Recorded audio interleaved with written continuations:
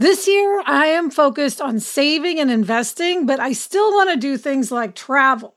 NerdWallet lets you compare top travel credit cards side by side to maximize your spending, some even offering 10 times points on your spending, which means you could end up with a free flight or maybe a better hotel room. So what could future you do with smarter financial decisions? Compare and find smarter credit cards, savings accounts, and more today at nerdwallet.com. NerdWallet, finance smarter. Reminder, credit is subject to lender approval and terms apply.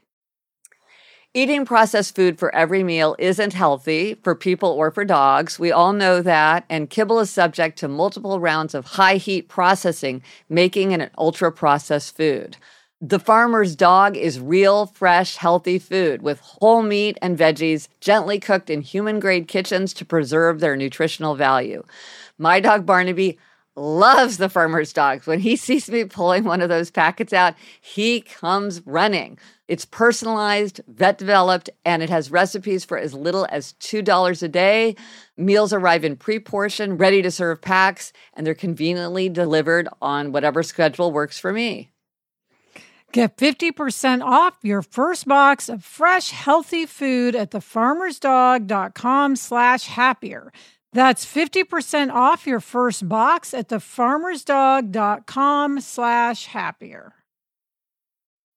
When you're hiring for your small business, you want to find quality professionals that are right for the role. That's why you have to check out LinkedIn Jobs. LinkedIn Jobs has the tools to help find the right professionals for your team faster and free. And, you know, Elizabeth, I now work with a team, and hiring the right people is so important. It's maybe the most important thing. And LinkedIn makes the process of identifying and hiring people easy and intuitive. I know that when I've been hiring for my team, it's hard to find quality candidates to interview. And LinkedIn isn't just a job board. LinkedIn helps you hire professionals you can't find anywhere else, even those who aren't actively searching for a new job but might be open to the perfect role. In a given month, over 70% of LinkedIn users don't visit other leading job sites. So if you're not looking on LinkedIn, you're looking in the wrong place.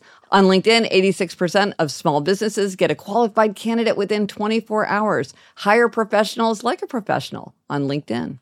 Post your job for free at linkedin.com/Gretchen. That's linkedin.com/Gretchen to post your job for free. Terms and conditions apply. The weather's getting warmer, so it's time to say goodbye to jackets and sweaters and hello to shorts and tees. I wanted to update my wardrobe without spending a fortune, and luckily I found Quince. Elizabeth, I got the Flow Knit wide leg pant. It's very light. It's perfect for the summer. It packs very easily. I recently went on a trip with my family, and I took it with me, and they were just the thing to wear on a really hot day where I wanted to be covered up, but I wanted something that looked great and also was very comfortable. And the best part, all Quince items are priced 50 to 80% less than similar brands. By partnering directly with top factories, Quince cuts the cost of the middleman and passes the savings on to us. Get warm weather ready with Quince. Go to quince.com/Gretchen for free shipping on your order and 365-day returns. That's QUINCE.com/Gretchen to get free shipping and 365-day returns. Quince.com/Gretchen. Hello and welcome to Happier, a podcast where we discuss ideas for making your life happier, healthier, more productive, and more creative. Every 10th episode is a very special episode. And in this very special episode 140, we're going to talk about examples of people saying the right thing and the wrong thing in tough situations.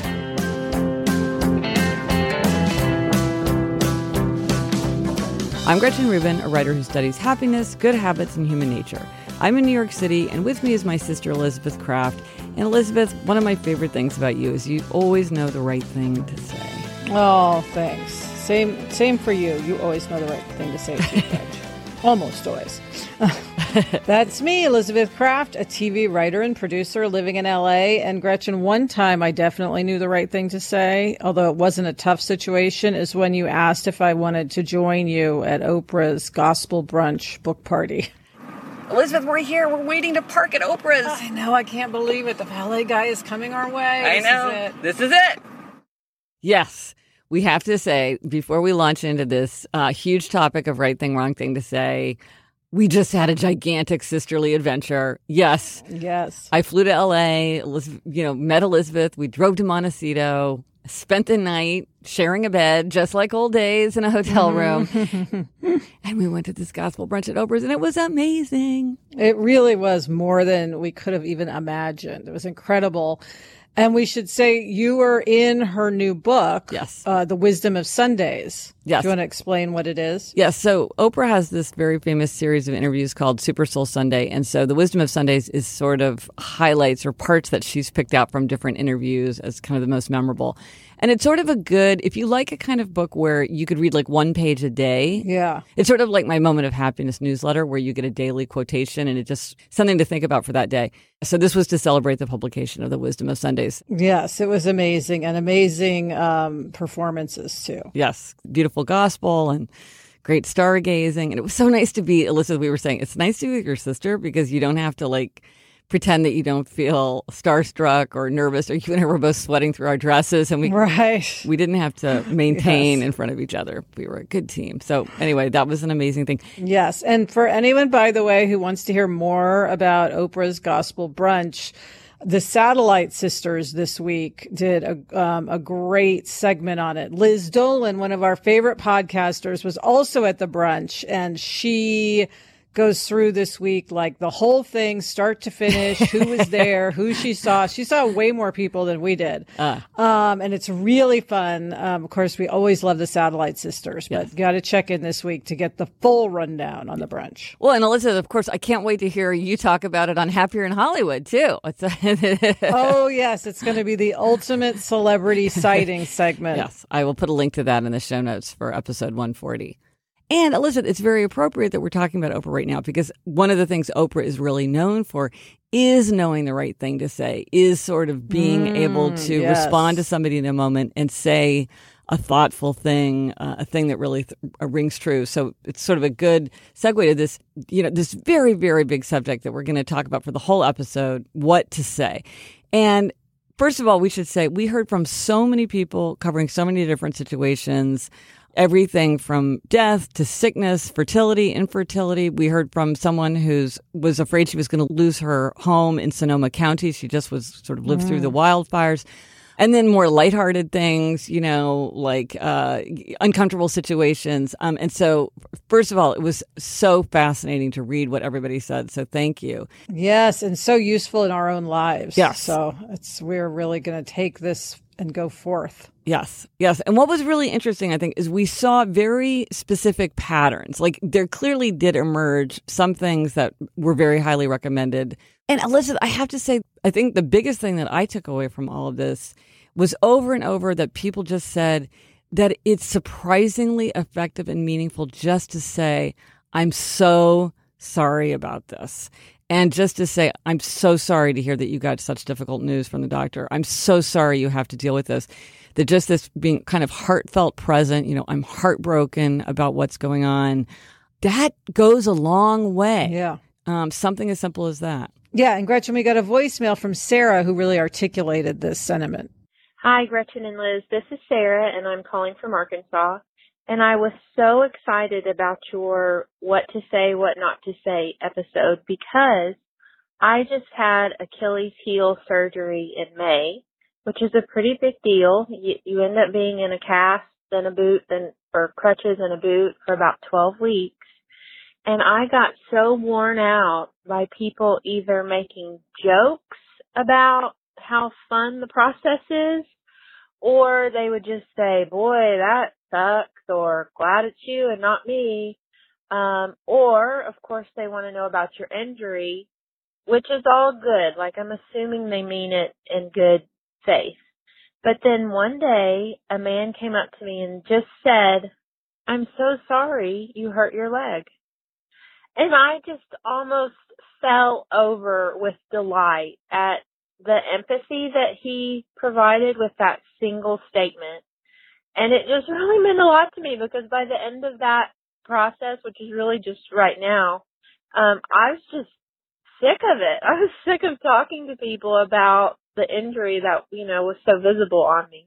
So anyway, just sort of a statement of empathy and kind of identifying with someone was just so helpful. Another thing that really came through with all these is that there is no one right thing to say because people are different, situations are different, people are in different places. And so you really just have to think about the person that you're talking to.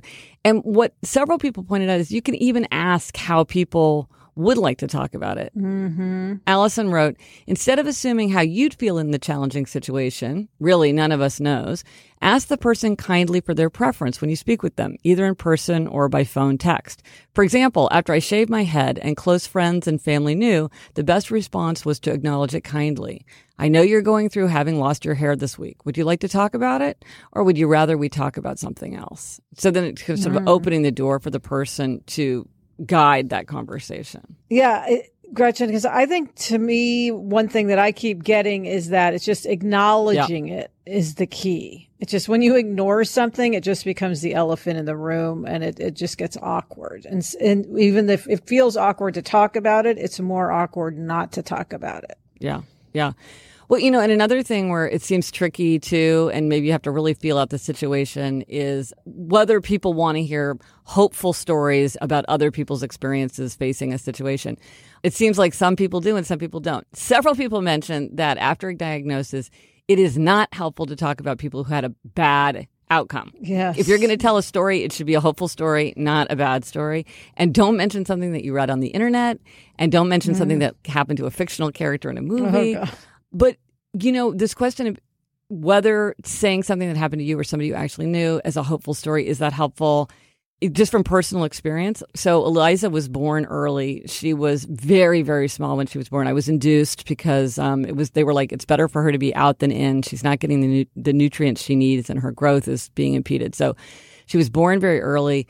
And I have to say, a friend of mine once later said to me, I was really scared when I came to visit you. I'd never seen a baby that small before, like out of a hospital. So she was really, really small. She was. And I was walking down the street with her in a stroller, you know, this little teeny little flower bud in this, you know, expanse of a stroller. Mm-hmm. And this woman, this older woman, is on the corner with me and glances down and she said, my baby was that size. Now he's 6'2". And she walked away. And for me at that moment, it was so reassuring. It was like, it's all going to be okay. It was just sort of, and she didn't even say, oh, it's all going to be okay. She was just saying like, this was my experience.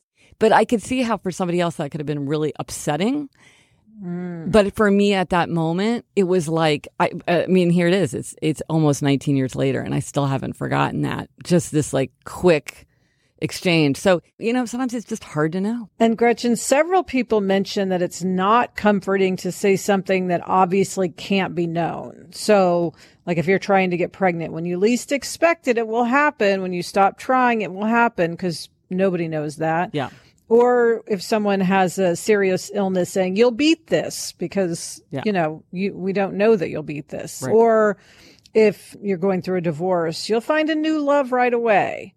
And I can say personally, I found this very annoying in the subject of fertility because I was trying to have a second baby and to have people say like, oh, just, you know, keep trying. It'll work. Like, oh, I know that your next round of, you know, whatever treatment you're doing will be the one. I feel it when I'm sitting there going, well, the statistics are not saying that. And neither are any of my testing. So don't sit here and tell me it will happen. It's not, you know, it made me feel like more insane. Like, well, no, like it's clearly not going to happen. So why are you telling me it's going to happen? It just messed with my head. Well, it probably also made you feel like they weren't hearing you. Like they were just wanting to blindly be optimistic and not really allow you to experience the pain of like, this is happening right now and this is what you're going through. Yes, it was like not acknowledging what I was going through. That's how I felt. And I know people meant well, but it just, and again, other people want to hear that though. I mean, and that's the tricky thing. Other people want to hear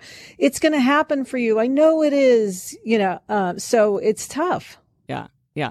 Well, now, and then to take a little bit of a lighter note, to be very careful when you comment on someone's appearance. Many people raise situations where someone was very well intentioned, but they really struck a wrong note when commenting on how someone looks. Yeah, like Gretchen, my friend Corrine, who I've mentioned many times on the show, she always has, smart things to say. Yeah.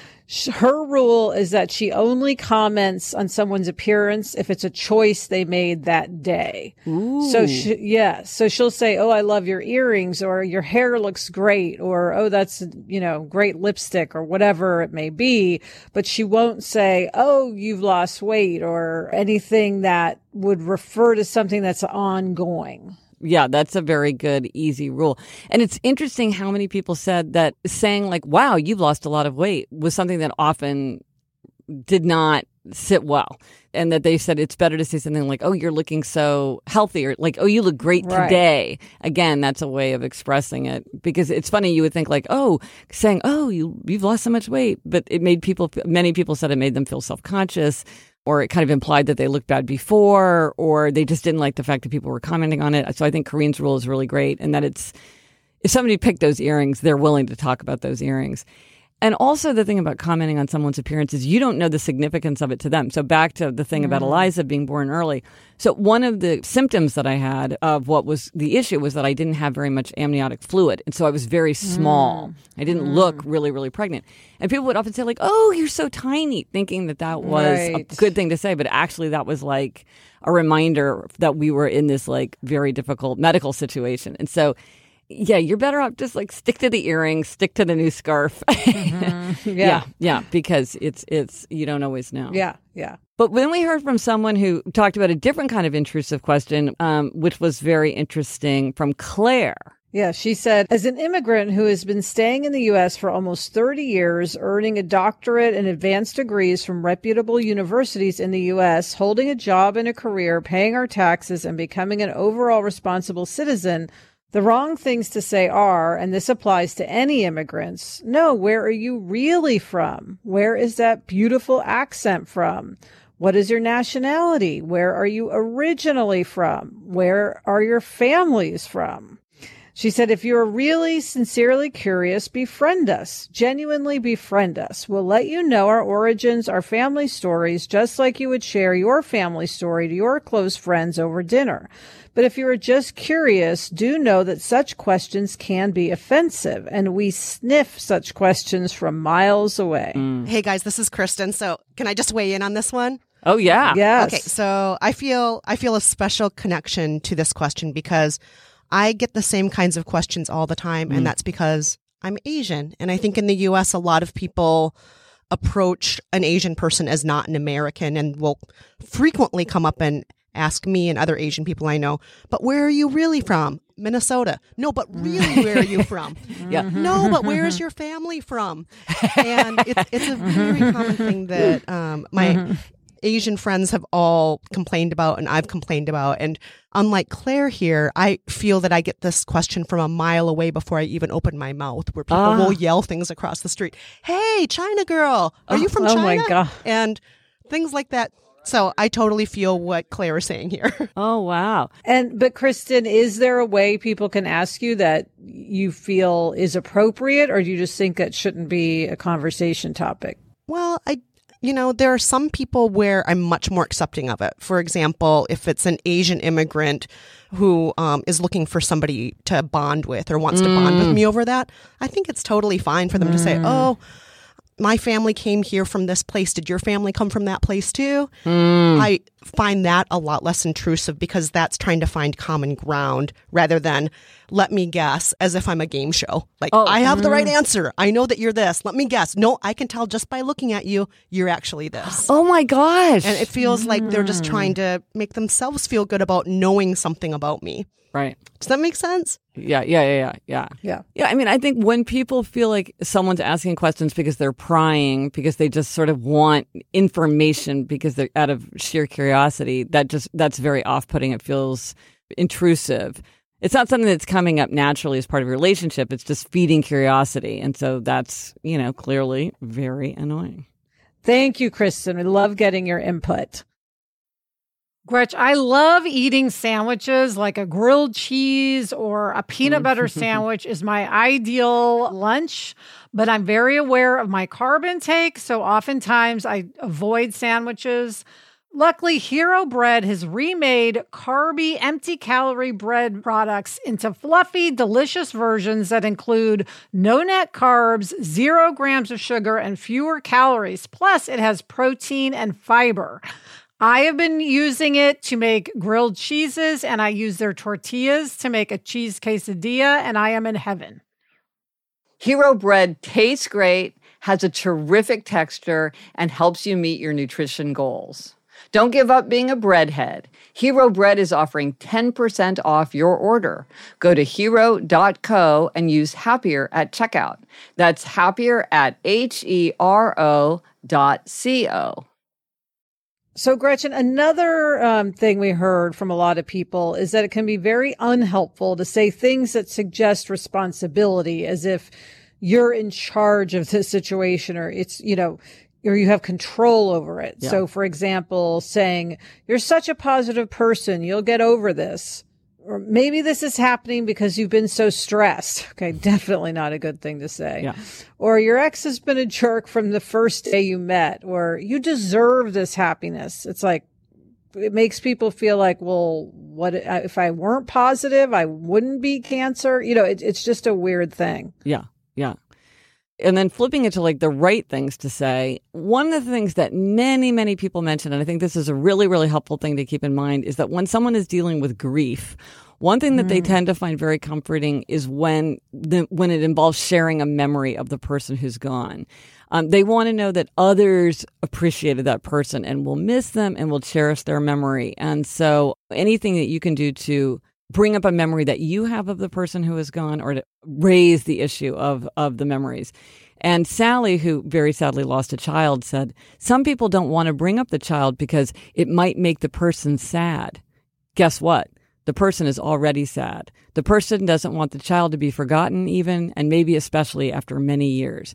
To share a memory is a precious gift.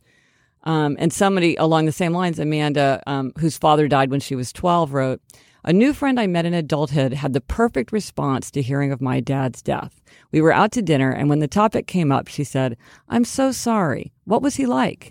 It's lovely when someone, even out of courtesy, allows me to carry on my dad's memory by telling a story or two about him.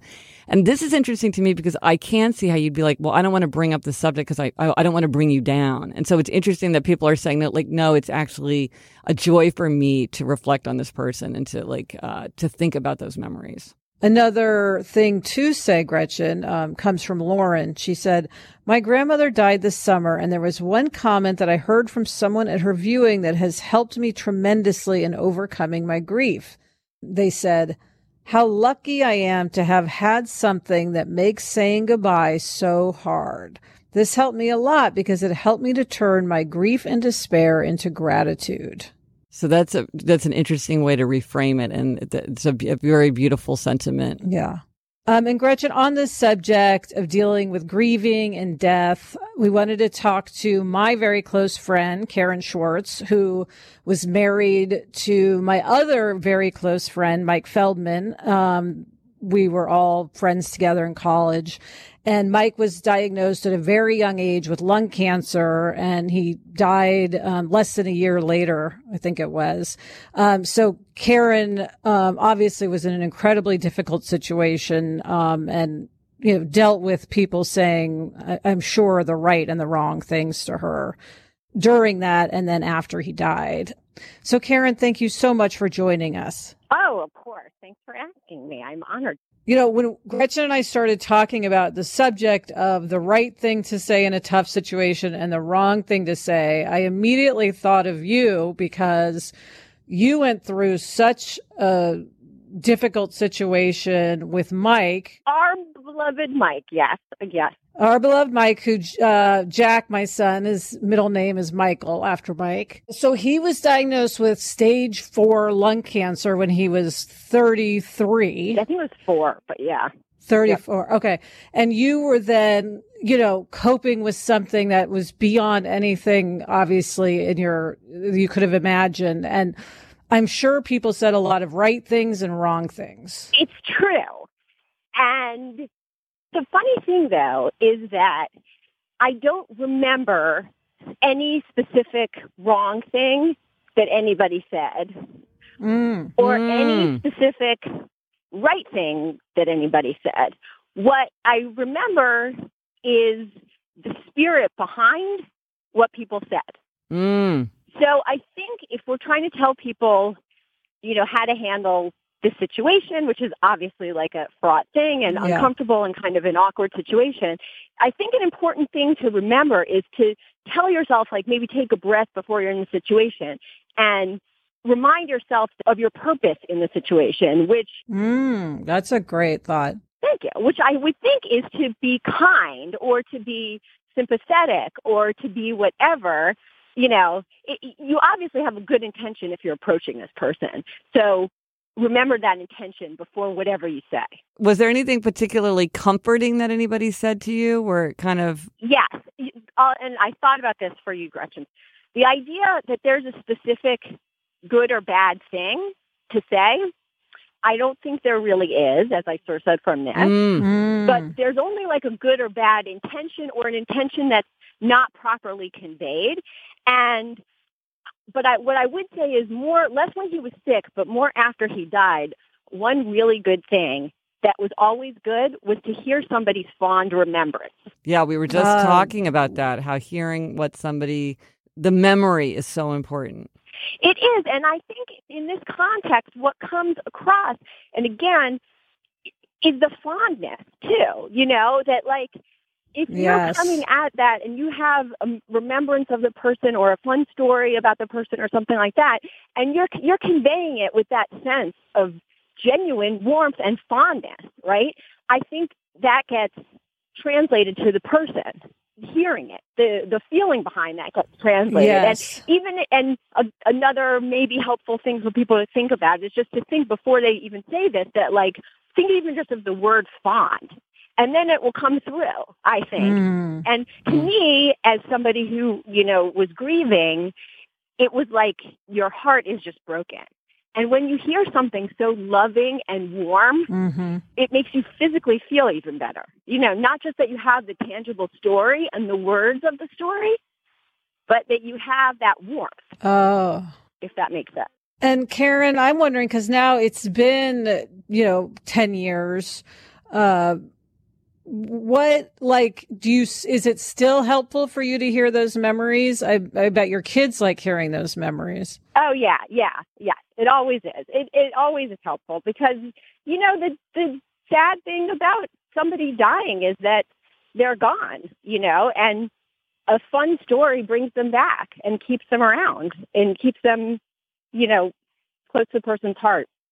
Well, it's making me think that even this idea of the right thing to say and the wrong thing to say is the wrong way to set up the show, because it's it trips people up. And I think part of the reason they say nothing is they're afraid of saying the wrong thing. And it's more like, think about your intention, and then just blurt out whatever you can and just try to have that fondness and that good intention. And it sounds like you're saying that counts for a lot. That counts for everything, I think. Yeah. It's not the specific word. And in fact, like, I remember very well that like a week or two or something after Mike died, or after we came back and Sarah was 3 at the time we went back to nursery school, one of the nursery school moms like invited the two of us out with her daughter for like a ladies' lunch at the mall or something. It was like, it was cute. It was sweet. We got there and she was going through a divorce, and she said like these from the heart, said how, in nursery school, she thought she was the only single mom, and she didn't realize we were going through all this stuff, and she felt really bad and this kind of stuff. And then she proceeded to say, like, every textbook comically terrible thing that you could say. Oh, at least you're not getting divorced. You're so lucky that you're not getting divorced. Like, that's so much worse. Like that kind of my God. But my point in this is, I'm telling you with a laugh, because even at the time, I was laughing that she was saying, like, just so sticking her foot in her mouth. And I was able to do that because she'd invite us to lunch, and she was so sincere in her kindness of the past. Right. Yeah. And then the fact that she said literally, like, textbook terrible, check them off a list of awful things to say to me was really funny. You know? And not at all hurtful. Wow.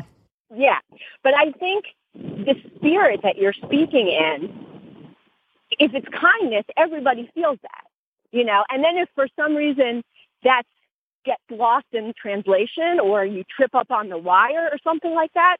Like, because you were being kind to begin with, and that's your intention, it's so easy for you to, rectify it. You know yes, what I mean? That's a good point. Yeah. Yeah. Well, thank you so much, Karen. This is super helpful. Yes. Thank you, Karen. Thank you, guys. Love you both. Love you. Yeah. Bye-bye. Okay. Love you. So we were talking to Karen about sort of the general intent of what you're saying around to someone who's going through a very tough time. And many people pointed out one very specific kind of thing that you can do, which is to be specific when you're making an offer of help. Instead of just saying like, well, what can I do? Or let me know if I can help. It's better if you can try to be specific. And people were saying things like, give me your grocery list or I will go for you. Or like literally calling and being like, I'm at the grocery store right now. What do you want me to pick up?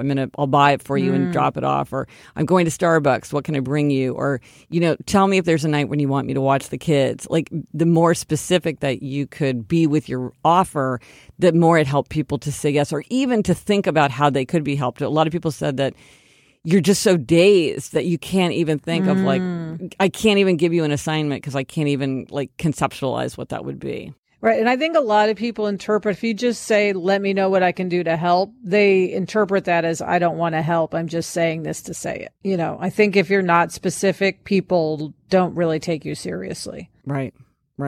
Well, and then it is tricky because sometimes it feels like something feels like the right thing to say, but maybe it turns out it's not so great. And this was one I thought was interesting. Ina said, I lost my father 3 years ago, and he had been battling cancer for a year before passing. One thing that makes me very frustrated is when people say, I can't imagine what you're going through, or I could never go through what you're going through. I got to say, I could imagine myself saying something that. And she points out, especially when people say they could never be as strong as me, that really makes me angry. I didn't choose the situation. This happened to me, and I just had to adjust and do what needs to be done. No one wants to cope with a death, but some of us have to earlier than others. I wish people instead could have the courage to ask questions. Ask if there's any little thing you can do. Ask how they're actually feeling. Ask if they need help with anything practical like food or company. When I got out of the worst of my grief, I remembered those who constantly kept sending messages or just hearts to let me know they were thinking of me. Sometimes it's better to just be honest and say, my heart is effing breaking for you and I wish I could fix everything instead of some cliche like time heals everything. And, the thing that she brought up is something that a lot of people did is that when you say, I could never do what you're doing, it makes people feel isolated and set apart and also makes them question like, wow, can I really do this? Right. Am I going to be able to get through it? Yeah, right. And it's like focusing on me. I could never do what you're doing instead of saying like, well, you're doing a great job or like, how can I support you? Yeah.